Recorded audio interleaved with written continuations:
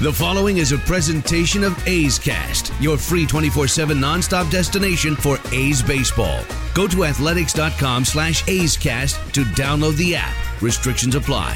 From baseball's top personalities, the great Chris Russo joins us once again, to the game's top players. Joining us is the All-Star, Matt Chapman with us. You never know what stories you're going to hear. If you make your way down here, I might be able to make some time and go out there and see the great Chris Townsend.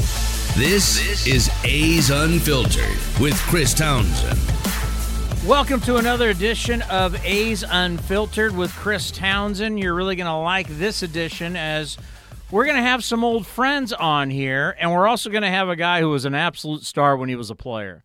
Luis Gonzalez is going to join us, talking about playing into Game 7, the five-time All-Star, and the World Series champion back in 2001 with the Arizona Diamondbacks, of course. Still very, very close with our own skipper, Bob Melvin. Also close with our skipper, Chip Hale, joined us after the World Series to talk about what a run it was for the Washington Nationals. We're so happy for him and Kurt Suzuki and Sean Doolittle and Fernando Rodney, ex-A's. Then we'll talk to Ray Fosse about playing in the World Series and his time and about what's been going on in baseball. And then Richard Justice from MLB.com. We'll talk baseball, and we'll also talk about the issues that still face the Houston Astros after this World Series, and is there going to be punishment coming down on them for the way they handled that incident between their assistant GM, the writers, and just insensitive to domestic violence? So Richard Justice will join us. But first, Luis Gonzalez, what a player. 354 career home runs, 1,439 RBIs, played for the Astros, the Cubs, the Tigers, the D-backs, the Dodgers, and the Marlins, World Series champion, Silver Slugger Award winner, and his number is retired in Arizona, number 20, and the biggest hit, one of the biggest hits in the history of the World Series off Mariano Rivera, the game winner, the walk-off. Here is Luis Gonzalez. You want to talk about one of the premier outfielders of his time? This guy was as good as anybody. A five-time All-Star, a World Series champion, and a guy that doing the Bob Melvin show each week here on A's Cast Live. Luis Gonzalez, I don't know if you know this, but you from time to time get brought up on the Bob Melvin show. Well, I tell you, he was one of my favorite managers and coaches during my time here with the Diamondbacks. So he always seems to bring out the best in every player, and you've seen that in recent years of him managing over with the Oakland A's, how he continues to go out there and produce and get good players out there on the field. You know you played in a good World Series. When people years later still reference it, because we've been talking about Garrett Cole's going to be coming out of the bullpen, which didn't happen.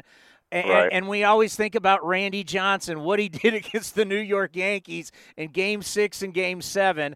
I mean, when you think back, that World Series was so amazing. Does this still give you goosebumps? Because people are still talking about it. It does. I mean, it was a great World Series. The only clunker game was Game 6 where we actually blew them out. To force it to Game 7, but other than that, every game was, the three games in New York City, Games 3, 4, and 5, which were the walk-offs and the big home runs there late by the Yankees and things like that. But I mean, you had a lot of big-name players in it. The pitching staffs with Pettit and Clemens and Mussina on one side, and then you had Schilling and Johnson on the other side. So, and then you had veteran guys on both ball clubs as position players. So. It just and 9/11 after the year 2001, so it just magnified everything going into that World Series. Yeah, two veteran ball clubs, just like we saw in this World Series, and it just goes to show that if you have. We're so into bullpens now in baseball, but the reality is when you want to close things out, like we saw what Corbin did, we saw yesterday Madison Bumgarner, of course, and I think back for the Yankees. Imagine if you're a Yankee in 01 and you get Randy Johnson, shoves it down your throat in Game 6, and then here he comes coming out of the bullpen again in Game 7. You got to be like, come on, this isn't fair. Yeah, and players realize that you don't know how many times you're going to get an opportunity to get into that situation to play in a World Series. There's been many great players that have played for long amounts of time in their career and never even get an opportunity to get to the postseason. So when you have that opportunity, you try to make the most of it. And I think every pitcher goes into the manager's office that day and says they're available. I know for certain that Randy Johnson was that guy that went in to tell Bob Brenly and Bob Melvin that, hey, I'm available for Game 7 if it gets down to it. And sure enough, we ended up using him in that game. Well, and you think about how you can ride starting pitching. Once again, 42% of all innings this year were pitched by the bullpen. That's an all-time high. But yet, why were these two teams in the World Series? They were in the World Series because their major strength was their starting pitching. That was exactly what you guys had in 2001. Yeah, and the trend has gone so opposite now with bullpen guys. I have a son that plays in the minor leagues, and I still work for the Diamondbacks, so I go out and see a lot of our minor league games, and you don't see a lot of starters going deep in the games. They're usually like 60, 70 pitches, and they're looking over their shoulder if they get in trouble for the bullpens coming in. I think we've protected these guys so much that they just don't even care about going deeper in the games. You go back into the day and you try to take a ball away from Dave Stewart or Oral Hershiser or Randy Johnson or one of those guys, they're going to fight you on that mound to try to get the ball away from them because it was their game and they wanted to finish what they started, and you don't see that too often anymore. It's funny you say that because yesterday we had the Hall of Famer on, Raleigh Fingers, and he talked about how starters back in the day would get extra bonuses for complete games. And he said, literally, Catfish Hunter would fight you on the mound not to come out of a game because if he came out of the game, you were taking money out of his pocket. Yeah, and it doesn't surprise me to hear that because when I first came up, it was still that old school mentality. And as a young player, I would see the starter out there arguing with the manager or one of the pitching coaches about he's not coming out of this game. It's his game. It was too close a game. He didn't want to turn it over to the bullpen. Not that he didn't trust him, but it was, you were playing with his money as far as, if he was his free agent year or contract-wise, and he wanted to have everything on his side and his court that he could go out there and control himself. He didn't want to give it to somebody else. And I think about this World Series, and I don't know if you have an answer. I don't know if anybody has an answer, but this is the first time in the history of best of seven, just not in baseball, hockey, NBA, we have never seen in a best of seven, and this was the 115th World Series. Now, obviously, they didn't play seven back in the day, but I think about it. The road team won every single game. What do you make of that? Yeah, that was crazy. I think, I actually think the Minute Maid Ballpark played better for the Washington Nationals, the way their team was formulated, that it just kind of, that dimension of ballpark and everything, they had some left-handed hitters that can go the other way. You see Soto hit a ball out to left field there earlier in the series that if they're playing at their home park, that might have been an out. And, just the way their team was built up, with their strong starting pitching and stuff, it just worked out so well for them. And unfortunately for Houston, they couldn't win any games at home to try to close it out. Now, for you guys, you love being at home in the postseason. Yeah, it was totally opposite in our series against the Yankees in 2001. We won the first two at home, then we went to New York. They won the next three, and then we ended up taking the last two at home. So, yeah, it was one of those where home field advantage really worked out for us in this series that we just had this year with the Nationals and the Astros. It proved to be opposite. So you still work for the Arizona Diamondbacks. We'll get into that. We know your son's with the San Francisco Giants organization. Just how cool is it to see your son following the same dream you had as a young guy? It's exciting. I mean, he signed out of high school. He's a big kid, about 6'4", 220.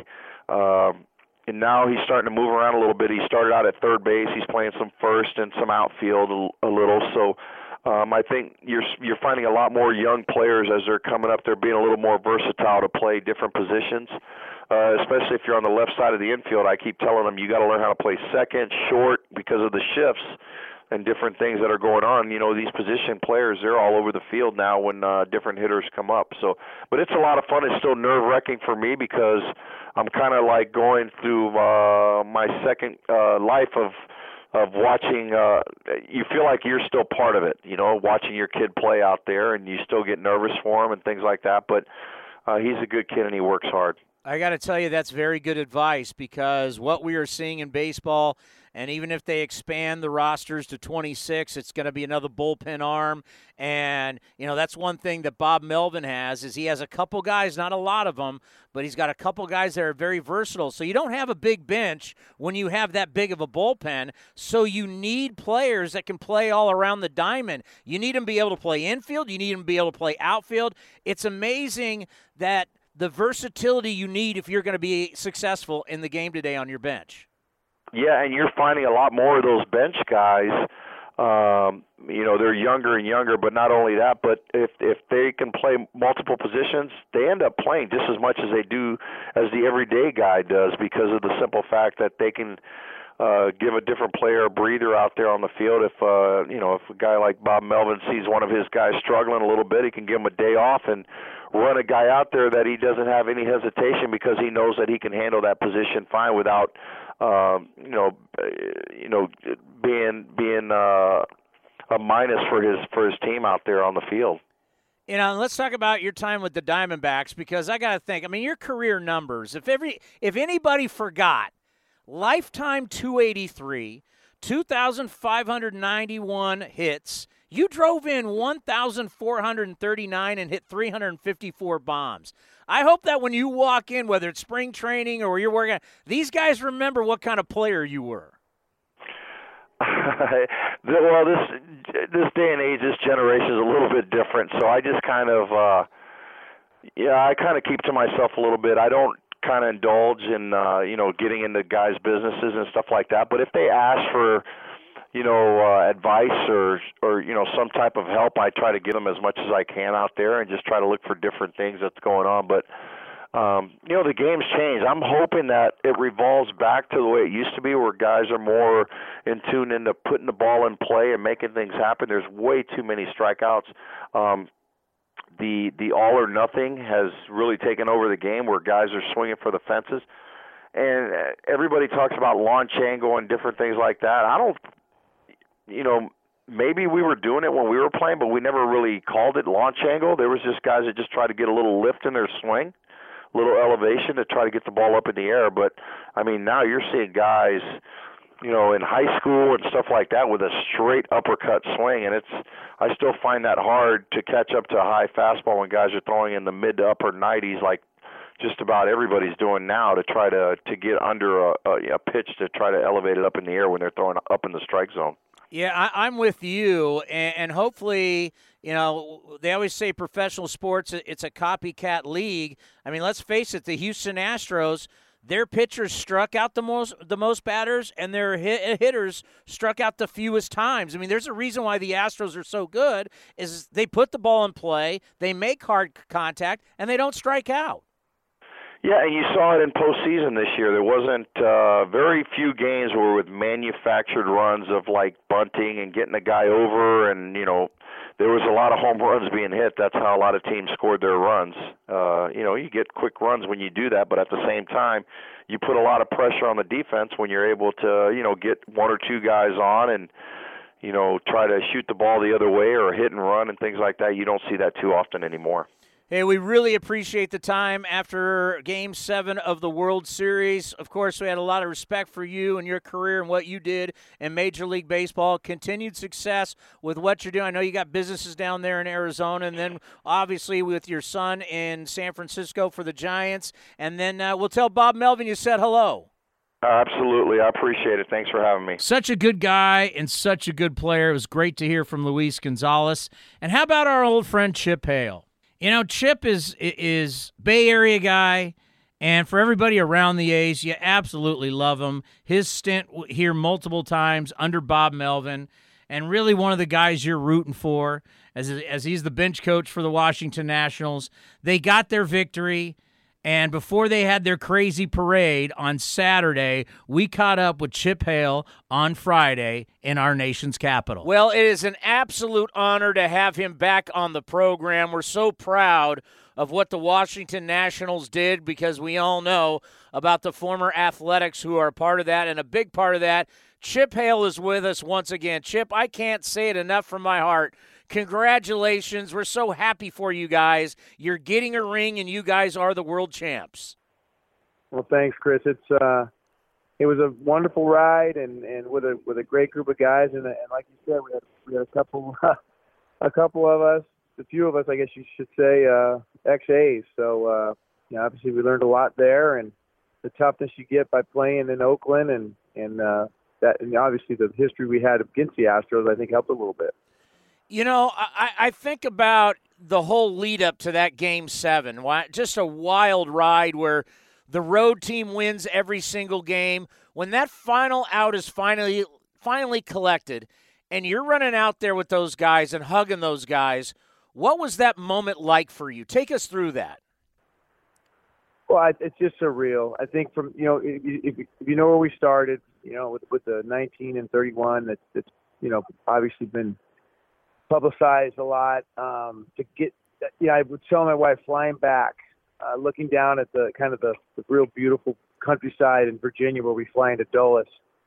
I remember taking that flight from L.A. after we really were struggling, and really thinking that this was probably our as a coaching staff, our last flight together, to be now World Series champs. So when you're running out there, obviously we first hug kind of in the dugout with all the coaches, and then to hug those players and then basically just thank them. I mean, we do everything we can to prepare them and make them ready and knowledgeable and anything we can do to help them. But they're the ones going out there and playing. I mean, how many big hits does Howie Kendrick and Juan Soto and Anthony Rendon get for us? And guys like Patrick Corbin coming out of the bullpen as a starter and throwing 3 innings in Game 7. I mean, we just thank them. I mean, it was an unbelievable ride, and the exhaustion kind of hits you at that point because you're so anxiety ridden for so long, with the days off in between the trips, and it's tough. It's not an easy go, but obviously the payoff has been beautiful.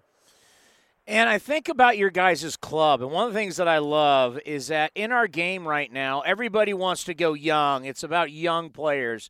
You're a veteran group, and so really are the Houston Astros. Just how happy were you for all these guys that have been in this game for a long time? They finally get their World Series ring.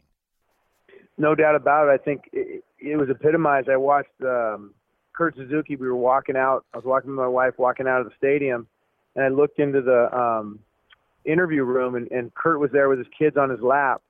And his comment was, "I've been waiting 13 years for this." And that was the beauty of it for all those veterans, Cabrera and Parra, Zim, of course, being Mr. Nat.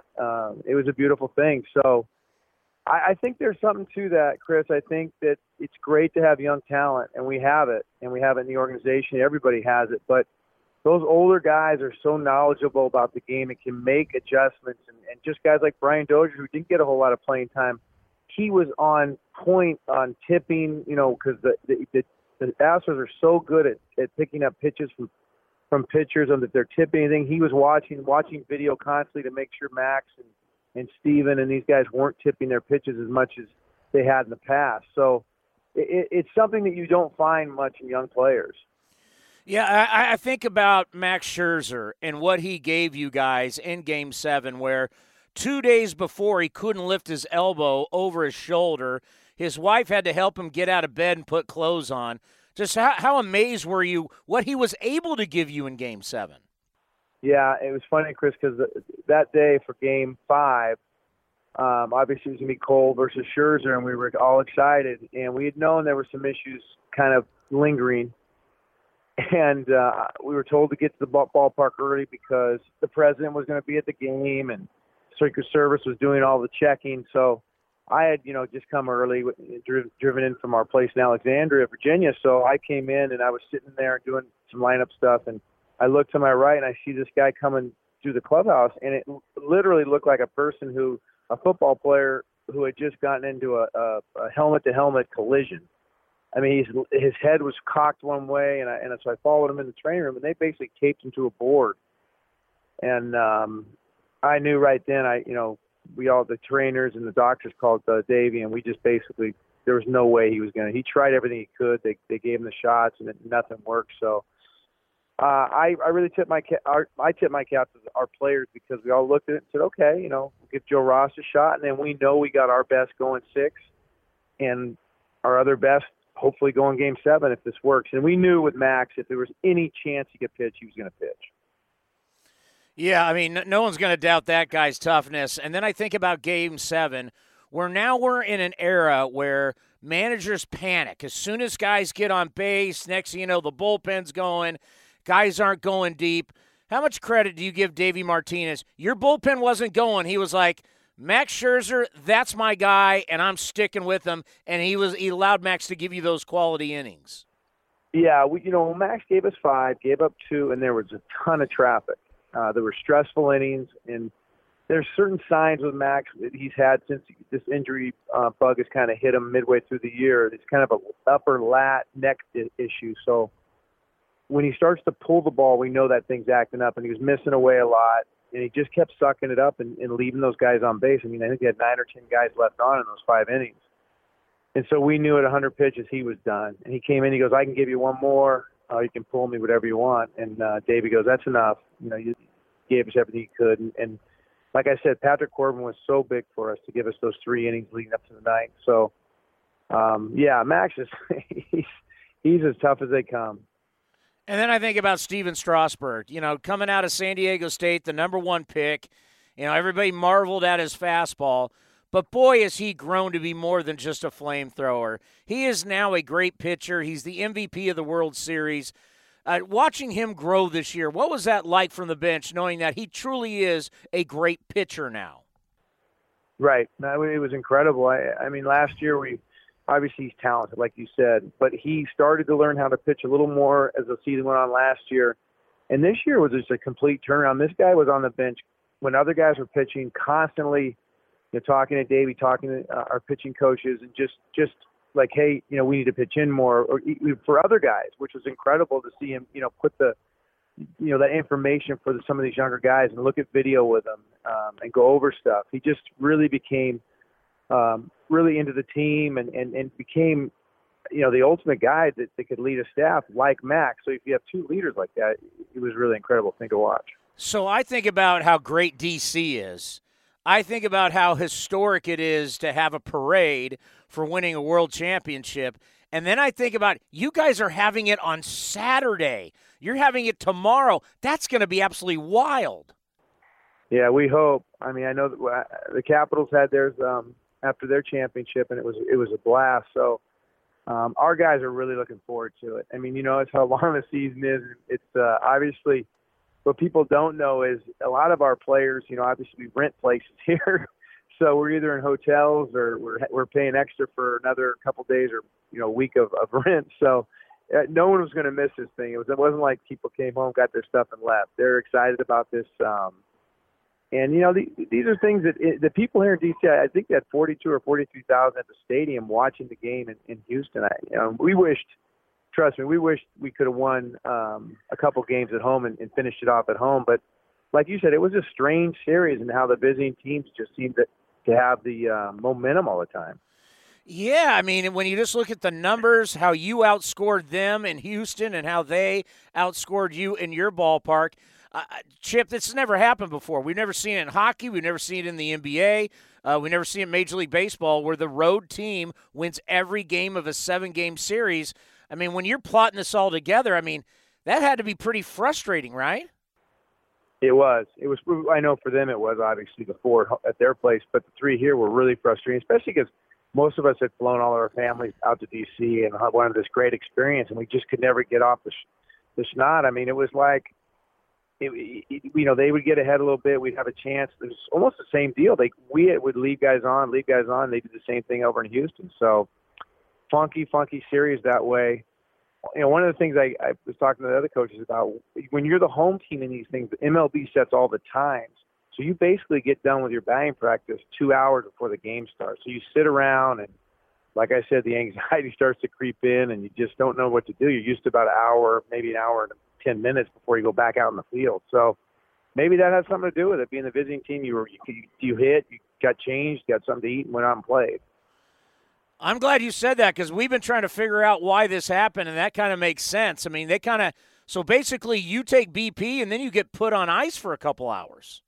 Right, exactly. Especially, when they have all the announcements, it's even longer. So maybe there's something to that. I doubt it because I don't think that's changed much over the years. There's so much media out there. It's unbelievable, Chris. I mean, those are one of the things at home. I think you get hit by it even more. So from the time the final out to where you are now, how many text messages have you received from friends and family? It was in the 200s. It was in the 200s. Obviously when we got into the playoffs, I got a bunch. When we beat the Dodgers, it was a pretty big deal. But this one was way up there, and it took a while to answer them. I'll tell you that. Well, congratulations. We were all rooting for you guys, how much Kurt Suzuki means to us, Sean Doolittle, yourself, and we even got to know Fernando Rodney for a little bit this year. Just soak it all in. You've been in this game for a long time. You're one of the best, and we know how much Bob Melvin feels about you. Truly enjoy this championship because you guys earned it. It was special, and we'll talk to you soon in the offseason. All right, buddy. Thank you so much. So cool. All those XAs, they're going to be getting a ring, and they won a World Series. So happy for them. And this offseason, we're going to have our guy Ray Fosse on. And Ray Fosse knows what it's like to win a World Series, to prepare for a Game 7. Here is our guy, the two-time All-Star, the two-time World Series champion, two-time Gold Glove winner. We call him the face of the franchise, Ray Fosse. He's a two-time World Series champion, two-time All-Star, two-time Gold Glove winner, the face of the franchise, the great Ray Fosse joins us here on A's Cast Live. Foss, what'd you think of Game 7? I loved it, Tony. How you doing, buddy? I'm doing great. We had your teammate on, Raleigh Fingers, yesterday, and we were talking about how that World Series you guys only used 5 pitchers. I mean, that's right. I mean, Raleigh was, talking with Raleigh just about, being a reliever and being a guy who could come in and he could get X amount of innings. It's always a treat catching up with these guys, your teammates, guys that you won World Series with. Tommy, it was a privilege, and I'll be honest with you, in watching last night's game, I had a chance to really think back to the 70s and being part of World Championships, too, for me. I mean, as you continue to say, it was a pleasure to be on the team that not only won as he did in 72, but be acquired and win it in 73 and 74. It's something that we all play for. Every player plays for that. And the one thing I saw last night, Tony, that really, really I thought was outstanding, and everybody in this country and world who loves baseball should have noticed one guy, Max Scherzer. Max Scherzer makes a ton of money. He won a world championship. To see the excitement, to see the tears, to see the way he reacted, the fact that he came back when he couldn't even get out of bed to pitch back in Washington and took the shots, and came back. He could have said, hey, I'm done, can't do it, I'm not going to pitch. But he wanted a world championship. And I think Kurt Suzuki said it best. And again, congratulations to he and Sean Doolittle and Chip Hale, the bench coach. And how about Fernando Rodney, was let go by the A's, and he's on that world championship team. But I think Suzuki said it best. We knew he was going to come back. It was just a thing that we felt no matter Max Scherzer is going to take the ball. It's unfortunate Suzuki could not catch him. But I think that just epitomized everything about baseball, and the fact that the amount of money that the Washington Nationals pay for those pitchers, and it became a pitcher's game, and Strasburg winning the MVP, and what Scherzer did, and Anibal Sanchez, and Corbin coming out of the bullpen, pitching so well after signing a huge contract after last year. But they did it the right way, and they continue to play. And I'm sure they're thankful that the wild cards are in existence right now in baseball, because if you think about where the Nationals were, 19 and 31, and all of a sudden they get to postseason. And I've always said it, Tony, if you get hot, if you have good pitching, and you play solid defense, you're going to win a world championship. And the Nationals did that last night with Game 7. Yeah, I like how both these clubs were veteran-type clubs. I like how both of them were built on starting pitching.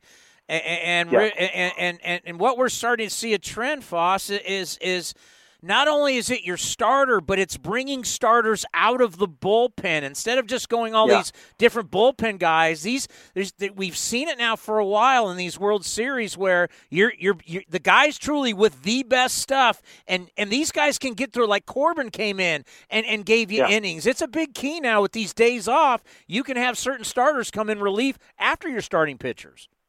And even with Garrett Cole in the bullpen for the Astros last night, he did not come in the game, which I'm sure A.J. Hinch had to answer questions about that. But, you know, he brought Harris in, and as it turned out, he faced the wrong hitter in Howard Kendricks because Kendrick is that type of a hitter. I'm not surprised. I may be surprised that the ball stayed fair and hit the foul pole, but Howie Kendrick very rarely, if ever, pulls the ball unless it's a hanging breaking ball that he's out in front of.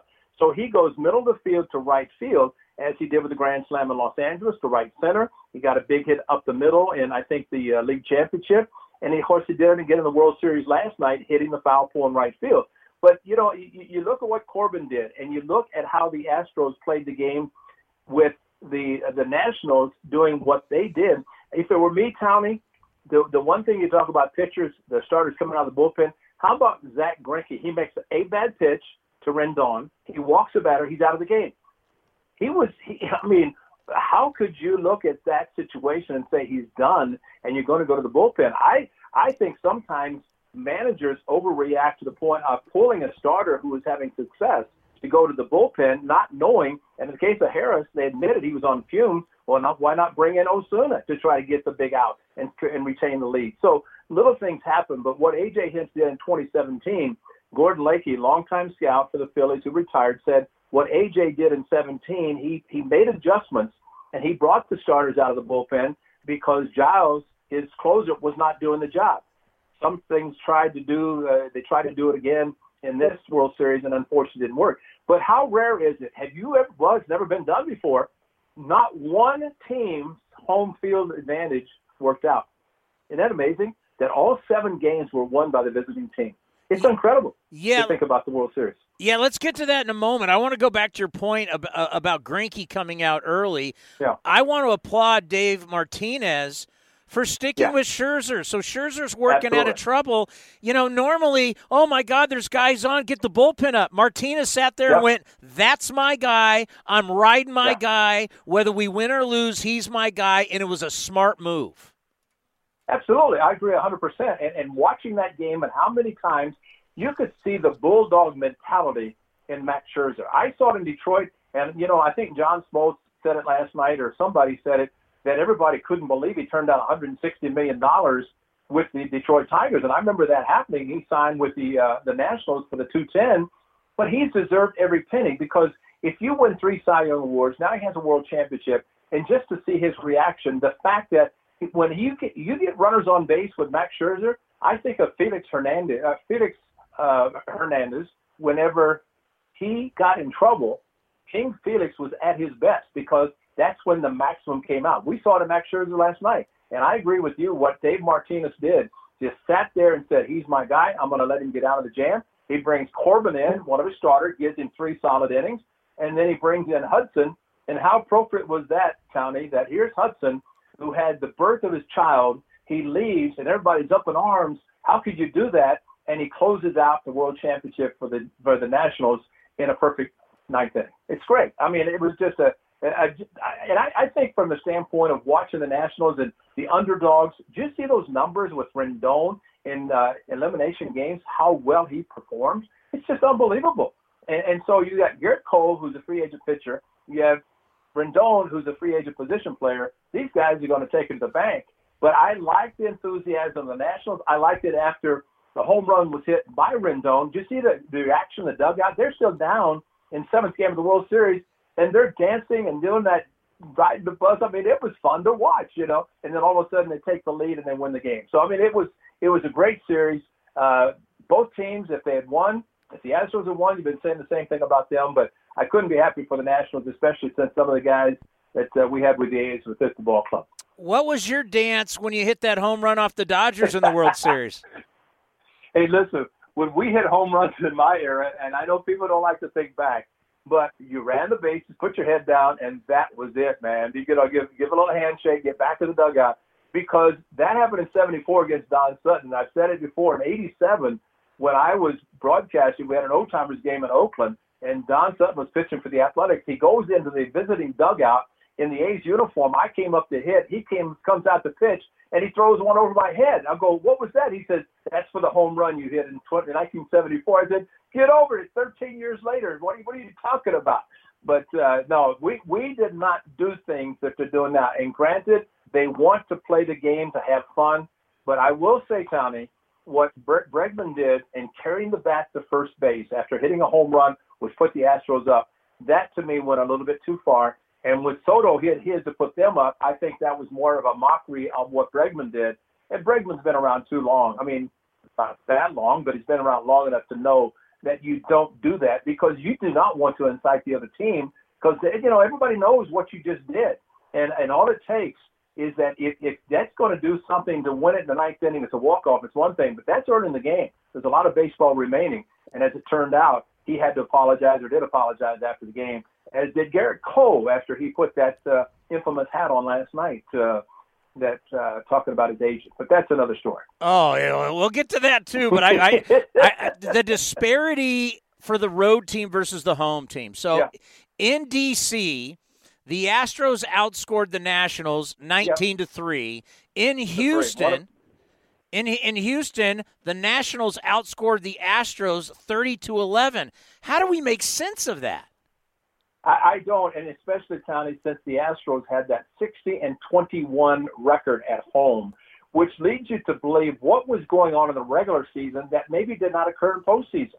I'm not going to speculate or insinuate that something did happen, but the one thing I did notice that with the Nationals, Scherzer last night, and I saw various pitchers with nobody on second base, there were multiple signs being used by the catcher, because when you see a pitcher take longer to get a sign that he's happy with, that means the catcher is going through multiple signs. He's not giving one fastball, two a curve, three a slider, four a change, or wiggle a change, or split if he throws one. So that to me showed that all of a sudden the pitcher-catcher relationship with nobody on base turned out to be like there's a runner at second base. And we all know that a runner at second base, if you don't change your signs, he can relay what the pitch is or location to the hitter. The hitter becomes a much better hitter. So I don't know what happened, but when you have your 41 games over 500 at home, and then you get to postseason and you cannot win one game in a 4-game World Series, so much for home field advantage, because you look at what's happened the last 5 or 6 years. The teams that have gone into the home field advantage team and have won to eliminate or at least win the World Championship says a lot about that whole scenario. I'm flabbergasted, because for the Nationals to score one run in each of the 3 games in Washington and come back to Houston and win the way they did in Game 6 and 7 in County, it reminded me of 1973, my World Series, first time. We left New York after losing to the Mets. We came back to Oakland down 3-2, and I'll never forget getting off the airplane. Everybody said, "Oh, what's going to happen?" I said, "We'll win. We're going to win the World Series," because we knew that the fans in Oakland were going to cheer us. We knew we had the pitchers, we had the position players, we had the offense to score just enough runs for those pitchers, and we have in this October Reggie Jackson, who came through, as did Campy, and we won the World Series by beating the Mets the 2 games in Game 6 and 7. So those similarities, but I'm surprised that the Astros were not able to win at least one of those 2 games. But again, it says a lot about the Nationals and how successful they had throughout the season, especially after being 19-31. And Dave Martinez, just like the A's skipper Bob Melvin, runs the ball club, and that's why the Nationals were successful, and that's why the A's are going to be successful and continue to be under Bob Melvin. And I just think about where we are in modern-day sports and how well road teams do. You know, in this best of 7, you know, this last game, home teams are under 500, and you see teams in hockey struggle at home. You see teams in basketball. What happened to home field? We used to you got to get home field advantage. What happened? That's right. Why is the modern-day athlete on the road not as affected like they were years ago? The one thing that I saw in the wild card game, and I'll be honest with you, I was happy because I wanted to see the crowd at the Coliseum, which we saw in excess of 50,000 people for that wild card game. But if you think about it, if you're a road team, you get to hit first. And if you can score a run, you can shut the fans down quickly. And I think in the A's case, whenever they gave up the home run, the first batter, that Minaya gave up the home run, the A's had a chance to really blow it open the bottom of the first. Morton got out of the jam, game over, I think, at that point. So I think to the point of playing on the road, if you can score early, if you can score in that first inning before the home team even gets to hit, you're sending a message to that team and the fans that we're here to play. And I think it relaxes players and teams when they are playing on the road. And, you know, the one thing about last night and hearing the crowd in Houston, the one thing that you do as players, you never hear what is going on. And you could see on the faces of those players with the crowd screaming and yelling, it's like they had earmuffs on. It's like they had something in their ears. They could not hear what was happening in the stands. And I think that's what sets the players aside, because home field advantage, while it's great, the fans are there, but it's almost like blinders and tunnel vision and earplugs if you're a player. And I remember that as a player in '73 when we went Game 7 to the Mets. The fans were there and cheering. I didn't hear them. It was like I was playing in spring training with nobody in the stands. It was an amazing feeling. So that is the feeling the players have, because it's business. You think about, yes, the fans are here to support us. Let's hear the reaction fans after we win. That's what we did in '73. That's what the Nationals did with their core of fans that came to Houston last night to celebrate with them. You know, I think about the odds have come out, and the odds, the favorite next year is the Houston Astros, and you got to go all the way down to 30-1 for the A's. And I have no problem with the A's being underdogs again, but 30-1 just makes me think that they don't really got a feel for the type of pitching the A's are going to have this year matching their offense. Yeah. You know, I agree 100%. And I will say these predictions are based on maybe something that happened this year, and the experts, I was just looking at someone predicted exactly the way the whole postseason turned out with both teams in the American National League winning all the way down to the Astros and the Nationals winning World Series. But look at the Nationals as tremendous underdogs going to the World Series. And all of a sudden, the Astros or the Nationals win. Tony, I don't believe in the odds makers. I don't believe in a lot of things when it comes to that, because I believe that what the players can do, and I think once those so-called odds makers start looking at the pitchers that the A's have, and the fact that they just picked up the option for Yusmeiro Petit is outstanding. Talk about a workhorse. So the A's will retain him for his option year. But I think from the young starting pitchers, and you combine the offense, like you said, and the defense behind them, the A's could possibly have 3 Gold Glove winners on the infield. Rawlings may be giving them out to 3 with Chapman, Semien, and Olsen. And how about Robbie Grossman in there as well? So the defense is there, the pitching is going to be there, and the offense is going to continue to get better and better. And I agree with you, 30-1, I'll take those odds going as underdogs, because I think it's going to be a much better season for the Athletics than a lot of those prognosticators think, especially the odds makers in Vegas, whomever, are making those predictions. Foss, you are the best. What does Ray Fosse do in the offseason? Well, I'm getting ready to go to our daughter's house for Halloween. And nice. I'm down in Arizona, and so we had this morning, we had All Saints Day at Madeline's school, and so she was Mary, and then went to Abigail's school and a little parade for the she'll be 2 in December, and then Halloween tonight, and it's a tremendous time of the year to be with the kids, the grandkids, and just enjoy life. And the main thing, Tally, I've got two suitcases I'm looking at right now full of information ready to go through and get ready for 2020, because I know it's going to be a great year. And what you do on A's Cast and what you do for the Athletics is tremendous. I can't wait to get started again.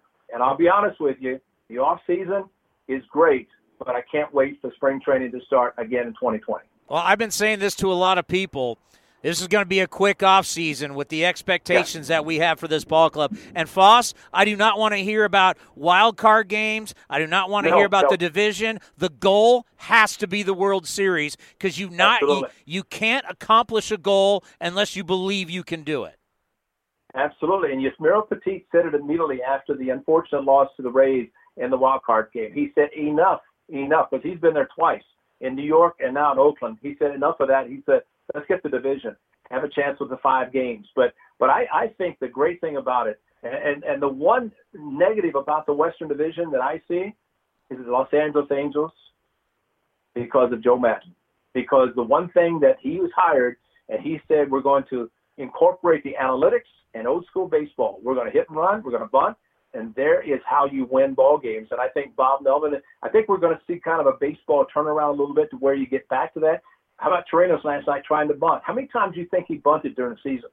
And he popped the ball up and first and second, nobody out. See, if you don't work on those things during the season and then you get into crunch time when you know pitching is great, you better be able to do what you're asked to do. In this case, lay down a perfect bunt. Pitchers work on it. I think position players have to work on it as well, because I think that everybody 1 through 9 should be able to bunt, because you never know when that situation comes up. So instead of hitting, trying to bunt and popping it up, or hitting a ground ball as double play and taking a first and second, nobody out, turning it to a runner at third and 2 outs, to me, you can win ball games by being able to be successful in the little things of the game of baseball.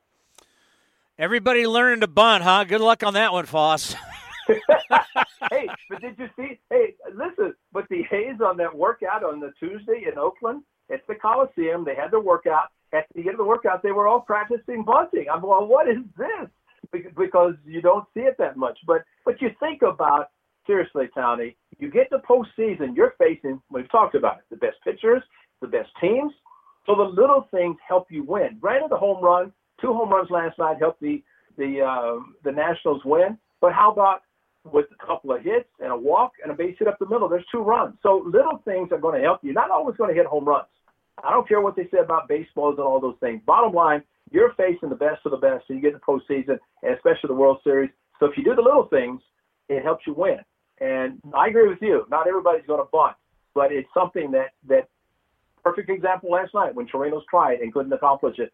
That said a lot, because I don't know his statistics and how many times he did attempt it, but last night was not a very good attempt. All right, Ray, we'll be calling you in probably a week or 2, so keep that phone on. I'm always ready for you, my friend, because you're the best. So you keep it going, too. And have a great time with your grandkids. Definitely will, Sally. And you have a great time with those twins. You're going trick-or-treating? Oh, you bet. I'll send you a picture of my Riddler outfit. I can't wait to see it. That's great. You have fun time, my friend. You're a good man. Good to hear from Foss here in the off season. And now we have Richard Justice, longtime columnist for the Houston Chronicle, now works for MLB.com. You see him on the MLB Network. And we got him on after the World Series, talking about the World Series, how tough it was for the Astros to lose, what a great job for the Nationals to win, and also about Brandon Taubman, the assistant general manager, very insensitive with domestic violence, and the incident after the ALCS in the celebration in the clubhouse, and the way the Astros were just awful the way they handled it. It was disgraceful. And as everybody's saying, this is something people are going to talk about for years when you're teaching about PR in colleges. It was just an embarrassment. And is more punishment coming down? We'll get into all that right here with Richard Justice. Richard Justice from MLB.com joins us here on A's Cast Live. Richard, how are you? I'm good. How are you? I'm doing well, and I'm looking at these numbers from all the different sports, and it's truly amazing that we spend so much time during a season talking about home field advantage. And if you actually look at the numbers in the 4 main sports here in America, home field advantage doesn't mean what it used to. It's hard to put your finger on it. Yeah, I think in the baseball playoffs, I think the home team still wins about 58% of the time.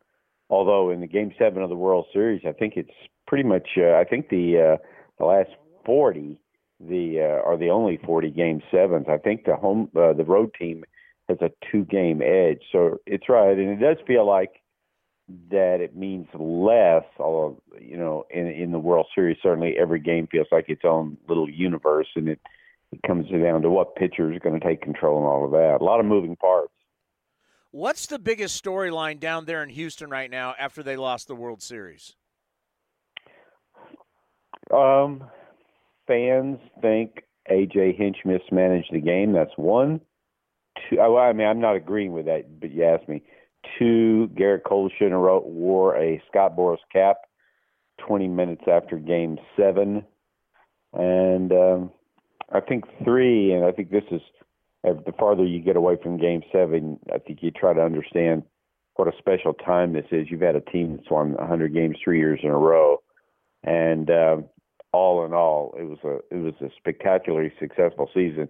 Except the players, the manager, the coaches, the front office, and the fans are bitterly disappointing. They were 8 outs away from winning their second World Series in 3 years and couldn't finish the deal. Yeah, it really shows you how special the Washington Nationals were, that they're the only team in history that took down 2 different teams that won over 105 games. The Astros 107, the Dodgers 106. Just how impressive was this run by the Washington Nationals? Tom Boswell of the Washington Post wrote they're the most biggest upset in the history of baseball. And when you consider their path, that they were 19-31. Look, on opening day, we said their offense is as good as anybody. Their rotation's as good as anybody. And I thought with the additions of Kyle Barraclough and Trevor Rosenthal, the bullpen was going to be good. Obviously, the bullpen threatened to mess up everything. When they were 19-31, it went back to the bullpen. The bullpen impacted the rotation. The bullpen impacted the offense. And even the best reliever, Sean Doolittle, I mean, he was overworked in the first half of the season because Davey Martinez was in a position like, I got to get 5 outs out of him, though. I got to get 6 outs. We can only do that so many times. So for them to hang it together, that says so much about Davey Martinez. And then in the playoffs, just say, okay, we're going to do what the Red Sox did in 18 and the Astros did in 17. We're just going to use the best pitchers, and they're not going to have designations. It's next man up, and and to go from 19-31 to finish to get in, 3 down in the wild card game, 3 runs down, 3 runs down in the deciding game of the division series, it's pretty amazing. We try and put a number on. And also, let me just say, A.J. Hinch said at one point during the last weekend, I think he said, look, this is not some cute little wild card team making it to the World Series. These guys are good. You take the top 6 in their lineup, they match up man for man with any lineup in baseball. The top 3 in their rotation are as good as any, and they figured out something that worked in the bullpen. When you have a lineup that has Trey Turner and Adam Eaton at the top, there's 2 very annoying guys that can run, can get on base, and then you put one of those guys on base, and you have Rendon, who is one of the 5, 6, 7 best players in baseball, and Juan Soto, who is an incredible talent. You are putting stress on a pitcher. Yeah, it's a magical run, and I want to use the word magical because we try and put a number, we try and put an analytic on everything that happens in baseball. We want to know why everything happens in this game.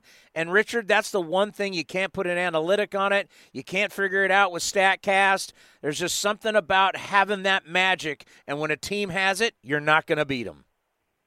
Well, Will Harris is getting roasted because in the 7th inning, AJ brought him in to face Howie Kendrick. And this Will Harris had been the high leverage guy, their most consistent reliever, and he threw a slider, a curveball, a breaking ball of some kind, down and away. It was on the low and outside corner of the strike zone, and Howie Kendrick went the other way, clanged it off the foul pole. That shouldn't happen. I mean, Will made the pitch he wanted to make. Now, I think after the game when he was so distraught, I don't know that if he'd gone and looked at the pitch, but Robinson Chirino said that pitch was where we wanted it to be. I mean, you can argue maybe an inch more out of the strike zone, whatever. Howie Kendrick, there is a time where you have to say that guy did a better job, did an amazing job, and for Howie to hit it off the foul pole says there was something going on with this team. Yeah, and you're just so happy when you start talking about the names on the team. They have a bunch of ex-A's. Even Chip Hale is going to join us later in the program today, the bench coach. And just Howie Kendrick, Max Scherzer, Strasburg, these veteran guys who have grinded it out. And let's face it, some of these guys have seen some pretty bad defeats in their career. And that's one of the reasons I think a lot of people in baseball are so happy for them. I agree with you. And I remember after these, since opening day 2012 when Bryce Harper arrived, I think the Nationals had won the most regular season games in baseball. They may be second to the Dodgers, but they were right there. They just hadn't had any success in October. And so, I mean, you know, I lived in Washington for 16 years, and it's hard for me to get my mind around the fact that they have a team because they've gone 33 years without one. And to have a team with that beautiful ballpark and what that ballpark's done to this area south of the U.S. Capitol building, I mean, it's a hot area now. And to see all those people doing that baby shark thing, it was cool. This doesn't happen that often when a team has a city in the palm of its hand, and it was a mutual love affair. I mean, the amount of merchandise sold and how much people were into it, it was very, very sweet. But they're a very and somebody told me this at spring training when I was in their clubhouse. Look at the guys we added. We added Anibal Sanchez, Kurt Suzuki, Jan Gomes, Brian Dozier, might have been a couple others, to go with Ryan Zimmerman, Howie Kendrick, Max Scherzer. And the point he was making was, this is a very mature clubhouse. This is what you want. So when you're 19 and 31, what's Max Scherzer going to do? What's Howie Kendrick going to do? They're going to prepare to play the next day, and they're going to play their butts off, and their approach is not going to change. And that weathers the storm for you. But they're the real deal. I mean, it's not fluke. Trey Turner is a great player. I mean, and Anthony Rendon's one of the 5, 6, 7 best players in the game. And Juan Soto, it's hard to believe he's 21. And tomorrow, since you lived in D.C., you'll understand this. They're going to have the parade tomorrow on Saturday, and they're going to go through the parade route. Will go through the monuments. How cool is that going to be?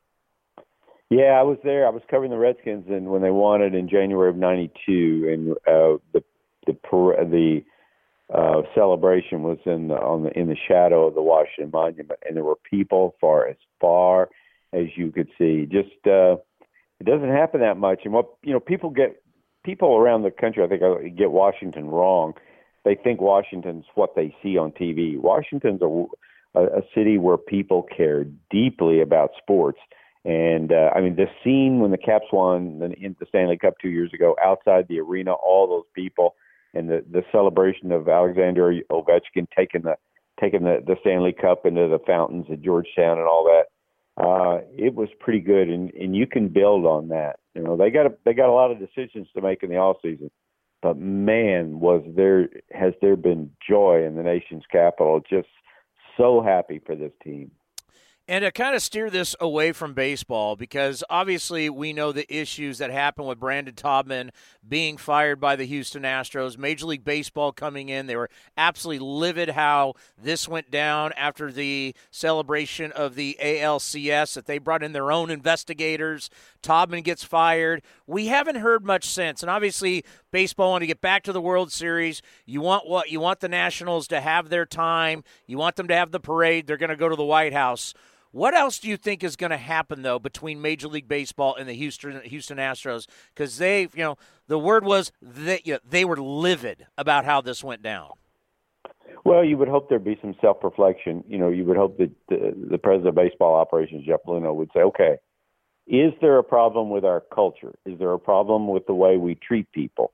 All of those things that you just have to ask. And I think the way that, there were two crimes here. The first crime was the incident. The second one was the organization's response, which got worse by the hour. This would have been no story had they treated it seriously at the beginning. They declined to comment. Then they released a statement that was filled with lies.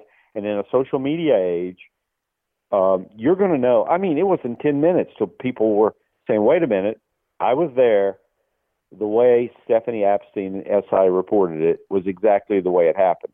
And I don't know what you thought you could get away with. Maybe they just took Brandon Taubman's word for it. And the other part of it is you made the manager, A.J. Hinch, go out and be the face of the franchise. That shouldn't happen.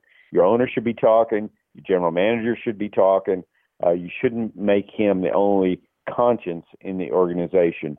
So what happens next? Does anybody else get fired? If they fire members of the communications department, I would not like that, because who does Donald Trump's communications? Donald Trump does. The people at the top are shaping the message that got out. That's my impression of it, and you just have to have a conversation and try to understand where you screwed it up. Jeff Luhnow had a news conference in Washington and just said, we were wrong, period. but I hope they've tried to take a step back and say, okay, why were we wrong? What did we do wrong? And how in the world did we go from having a member of the front office misbehaving to attacking a member of the media? And judging by what Jeff Luhnow said, I think he understands some of that. Will baseball do additional punishment? I don't know. You could tell by Commissioner Manfred kept making the point, well, that guy is an employee of the Houston Astros. In other words, you guys have to do the right thing. Yeah, because when Jeffrey Luhnow said, we all saw that first press release, that basically implicated everybody in the organization. Right, and if you're going to do that, you might want to Google Stephanie Epstein's name. Let's see, what is she? Is she reliable? 10 years at Sports Illustrated, has won awards, has a high visibility, high credibility. So the idea that you would make something up, and that you would make something up in which there were multiple eyewitnesses to it. There was a reporter from the two reporters from the Houston Chronicle saw it and just said within an instant, that's not what happened. The way she described it was what we saw. It's, wow. I heard somebody say years from now there are going to be grad school classes on crisis management, and this is going to be a case study in how not to do crisis management. Richard, it's always an honor to have you on the program. We really appreciate it, and hopefully we'll see you down at the winter meetings in San Diego. Okay, thanks. We want to thank Luis Gonzalez, Chip Hale, Ray Fosse, and Richard Justice. Thank you for listening to A's Unfiltered with Chris Townsend right here on A's Cast, powered by TuneIn. This has been a presentation of the Oakland Athletics.